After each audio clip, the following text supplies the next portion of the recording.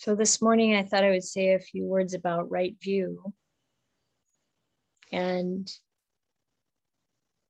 my sense, and I would invite you to reflect on this yourselves.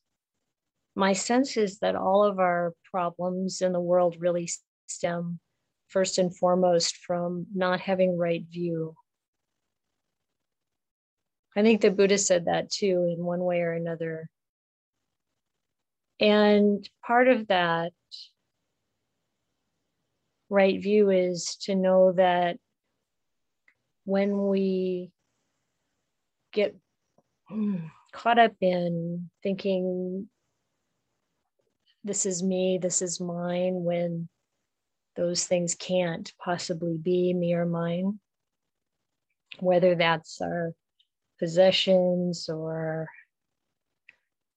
even our body and our mental faculties, or our ideas of who we are, our views and opinions, our prejudices, and so on. That's when we get into trouble. We tend then not to act and speak and live according to the Dhamma. So the Buddha and all of his Arahant disciples ever since have been amazing examples of how to live according to the Dhamma.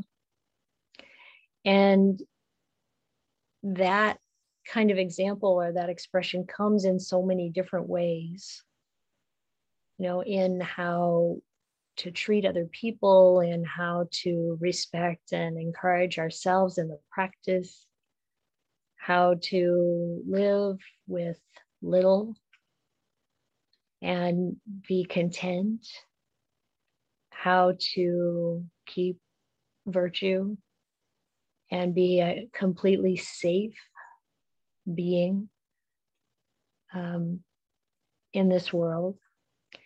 And one example of the Buddha's behavior in line with right view came up a couple days ago. And it's around understanding that we are all human beings have the ability and the right, you might say, to awakening. And that the ways in which we view each other as less or more or even the same are part of wrong view. And particularly when we see others as less than, it creates an incredible amount of pain and suffering. And Ayya Dhammadipa was part of the Buddhist Global Relief action to feed the hungry. And she talked about this enlightened monk from the time of the Buddha, that we've been using the Theragatha. So this one, this one is by Venerable Kiribati Gauda Ganananda Thera. So Kiribati Gauta is where he would come from, his village, and the Gananda would be his name. So he's a Sri Lankan monk who translated this, the verses of the enlightened monks. And so we were looking into this book and we read this verses of this Arahant monk, disciple of the Buddha. And I'm going to share this with you. And then Ayya Dhammadipa also told us that Reverend Heng of the Berkeley Buddhist Monastery had written a song about this monk. And we're going to play it for you. You can get an idea of the Buddha's approach to especially those people who unfortunately are seen as less than in society. This is what Arahant Sunita said. I was born in a low-class family, poor, having little food. My job was very lowly. I was a disposer of people's feces. People shunned me, disgraced me, and insulted me. So making my mind humble, I paid homage to many people. But I was extraordinarily fortunate. One day I saw the great hero, the Buddha, entering the famous city of Rajagaha, surrounded by a large company of monks. I put down my rack of buckets of feces. I approached the Buddha to worship the sacred feet of the Blessed One. At that time, out of sympathy for me, the best of beings, the Supreme Buddha, stood still. I worshiped my great teacher's sacred feet. Then I stood up to one side. I begged to become a monk, the best life of all. Then the merciful great teacher, compassionate towards the whole world, said to me, "Come, monk." That was my higher ordination. I live in the forest alone. I'm not lazy. I fully followed the instruction exactly as the Buddha advised me. In the first watch of the night, I gained the knowledge to recollect my previous lives. In the middle watch of the night, I purified my divine eye. In the last watch of the night, I tore apart the thick darkness of ignorance. Then at the end of the night, towards sunrise, the god Saka and the great Brahma came and worshiped me with hands together. Homage to you, thoroughbred of men. Homage to you, best of men. Great sage, your mind is fully freed from all taints. You are worthy of the offerings of the world. My great teacher saw the assembly of gods surrounding me and smiled. Then the great teacher said this, by austerity, by living the holy life, by self-restraint and self-taming, one becomes a Brahmin. Here there is a supreme Brahmin. These verses were said by Arahant Sunita.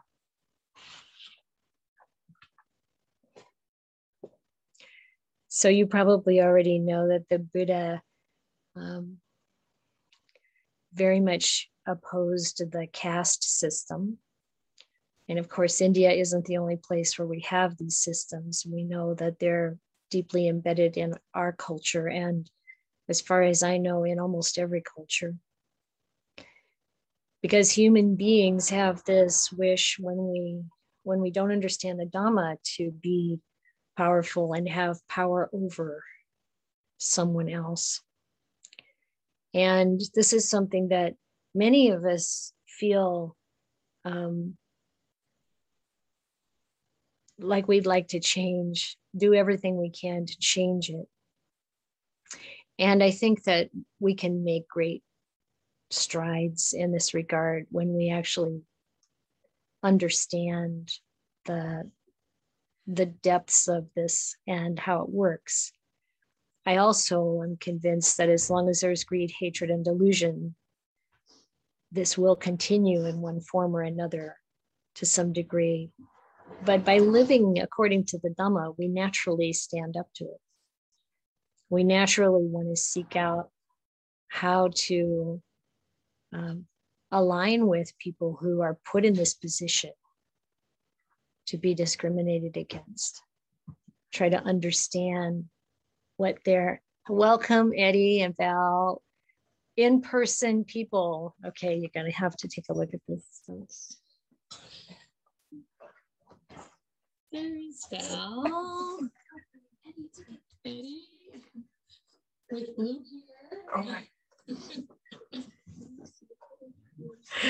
Sorry. So the song that Reverend Hungsher wrote is really very similar to this. There are a couple of differences in the way he tells the story. And one of them is that instead of Sunita being one who has to clean up and collect human feces is that he collects the dead flowers off the shrine. And the interesting part about this is that the Pali word used could mean either one. Those are the kinds of jobs that are allowed for people of the lowest grade in the society. And I've heard of, people who, with their bare hands have to clean the gutters along the streets of human feces. We know this still is happening in places, and to be able to clean up the dead flowers of the shrines, of course, better, but not by a whole lot. So I'm gonna share the screen for the song and share the sound.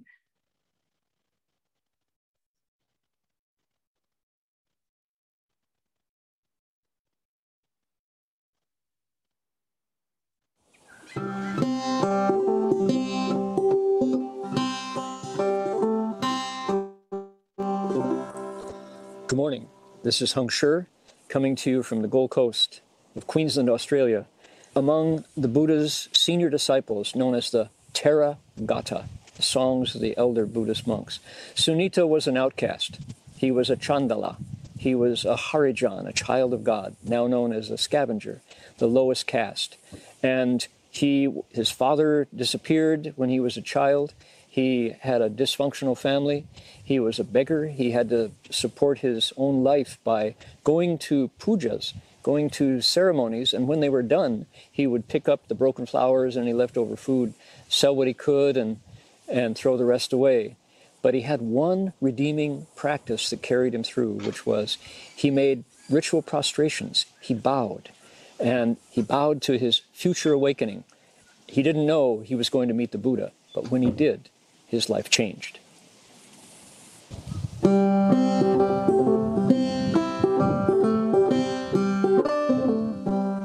I was born poor in a lowly family. Father disappeared. There was little to eat. My work was degrading. I gathered withered flowers from the shrines. I sold what I could and threw the rest away. People found me disgusting, and they despised me. They just ignored me, or they looked away. The pain of rejection hurt as much as the hunger, but I lowered my heart and I bowed every day. Then I saw the great hero entering the city, the greatly awakened one with his monks in line. The most supreme of the Magadhans, walking like a lotus, pure and refined. Now, being an outcast, for Sunita to draw near the Buddha, who was a kshatriya, the warrior, the ruler class, if the shadow of an outcast touches the body of a Brahmin or a kshatriya, the legend says they can never wash it clean. And the upper caste person is within his rights to beat him, kick him to the curb, or do him physical harm. Sunita, because of his practice of bowing, sees the Buddha and takes his chance. I lost all fear. I set down my pole and baskets. I drew near and I wanted to bow. And then he, the conqueror of Mara, stopped the line. He stood still out of kindness just for me. After showing reverence at the feet of the teacher. I stood to one side and I said these words: "O great sage, supreme among all beings, may I take refuge and leave home with you." The compassionate teacher raised one hand in a blessing with the sound of kindness for all the world. He said, "Come, monk." That was my ordination. I left home and my new life began. Now, if this were a movie, the scene would show a lonely hut high in the mountains and Sunita cultivating as a hermit, following the Buddha's instructions out in the wilderness. Now I live alone here in the mountains.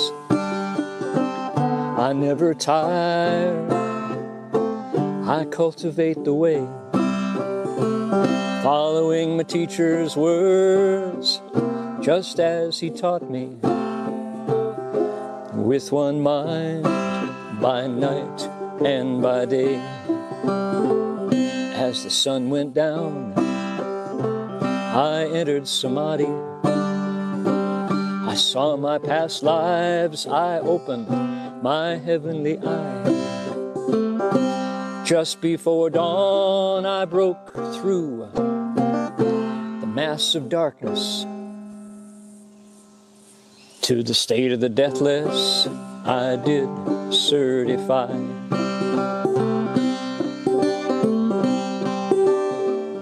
Oh, the night was ending, and the sun was returning.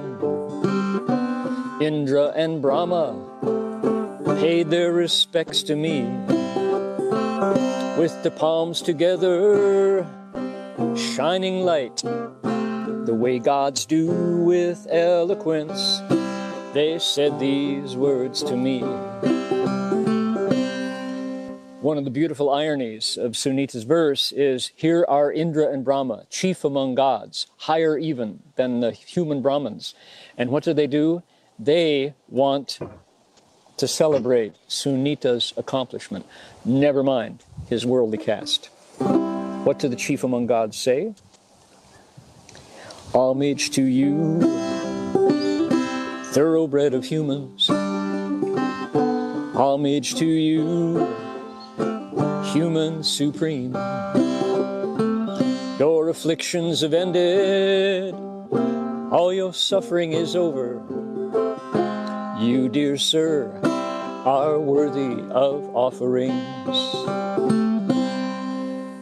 Now, the penultimate verse of Sunita's biographical poem brings the Buddha back into the scene, and there's some ironic social commentary here as the Buddha claims Sunita a true Brahmin, not by birth, not by parentage, not by social status, but by inner virtue, by wisdom and compassion.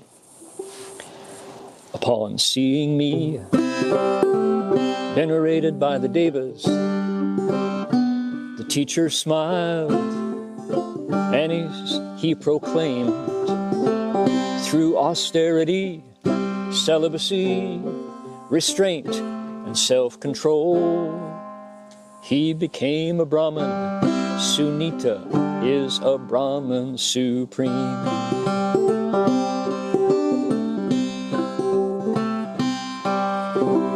The story of Sunita.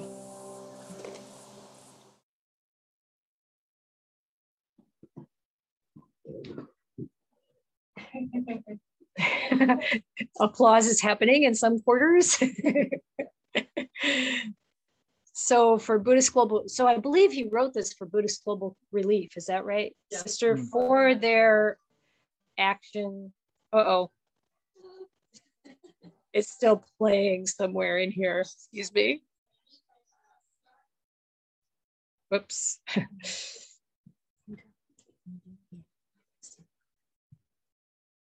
I'm just gonna like try to close YouTube.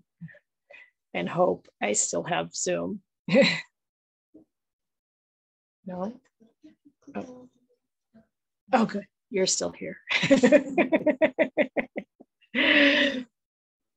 Technology. So for Buddhist Global Relief, writing this for Buddhist Global Relief, and especially taking the story directly out of the Tathagata, makes it really powerful. And of course, Buddhist Global Relief has projects helping people all over the world who have stories very much like Sunita's. And the Buddha just, as we read the suttas and we take in what the Buddha actually said and did way back then, gives us an incredibly beautiful example for how to live our own lives. And we can see from the Buddha's perspective, all these distinctions we make about each other, about how we look and what our family tree has been, or any of those things, they don't matter. He calls those just verbal distinctions. But what matters is how we behave, and whether or not we are virtuous, whether or not we're kind, whether or not we understand the Dhamma. Because if we do, then we understand how karma works. And we understand that our good actions bring good results, and our unwholesome actions bring unwholesome, painful results. And underlying all of that understanding and other aspects of the Dhamma is right view. So we can bring it back to right view. Are we really seeing things in accordance with the Dhamma? And sometimes that means we really need to examine our assumptions, particularly the ones that we've been fed, you might say, over our entire lifetime. So I know people who are quite self-reflective and, really intelligent, kind people who still think, racism doesn't really exist in this country. That the instances of overt racism are rare.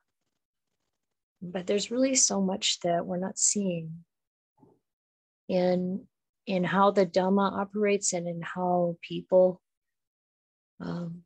act when they're not being guided by the Dhamma.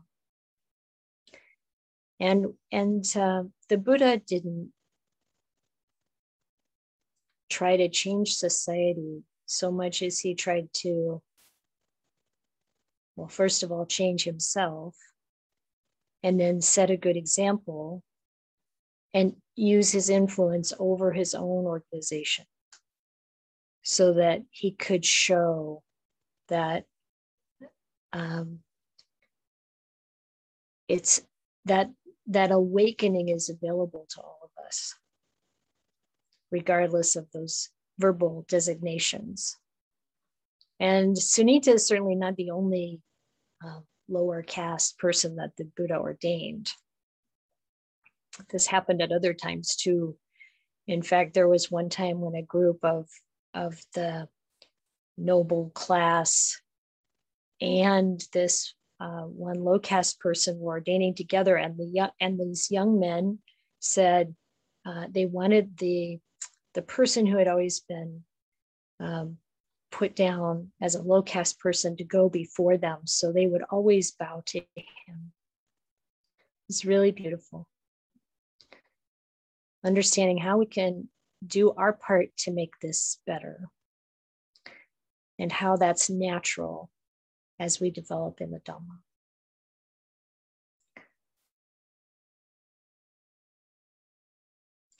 I think we'll do some meditation, and then I really want to hear everybody's ideas on,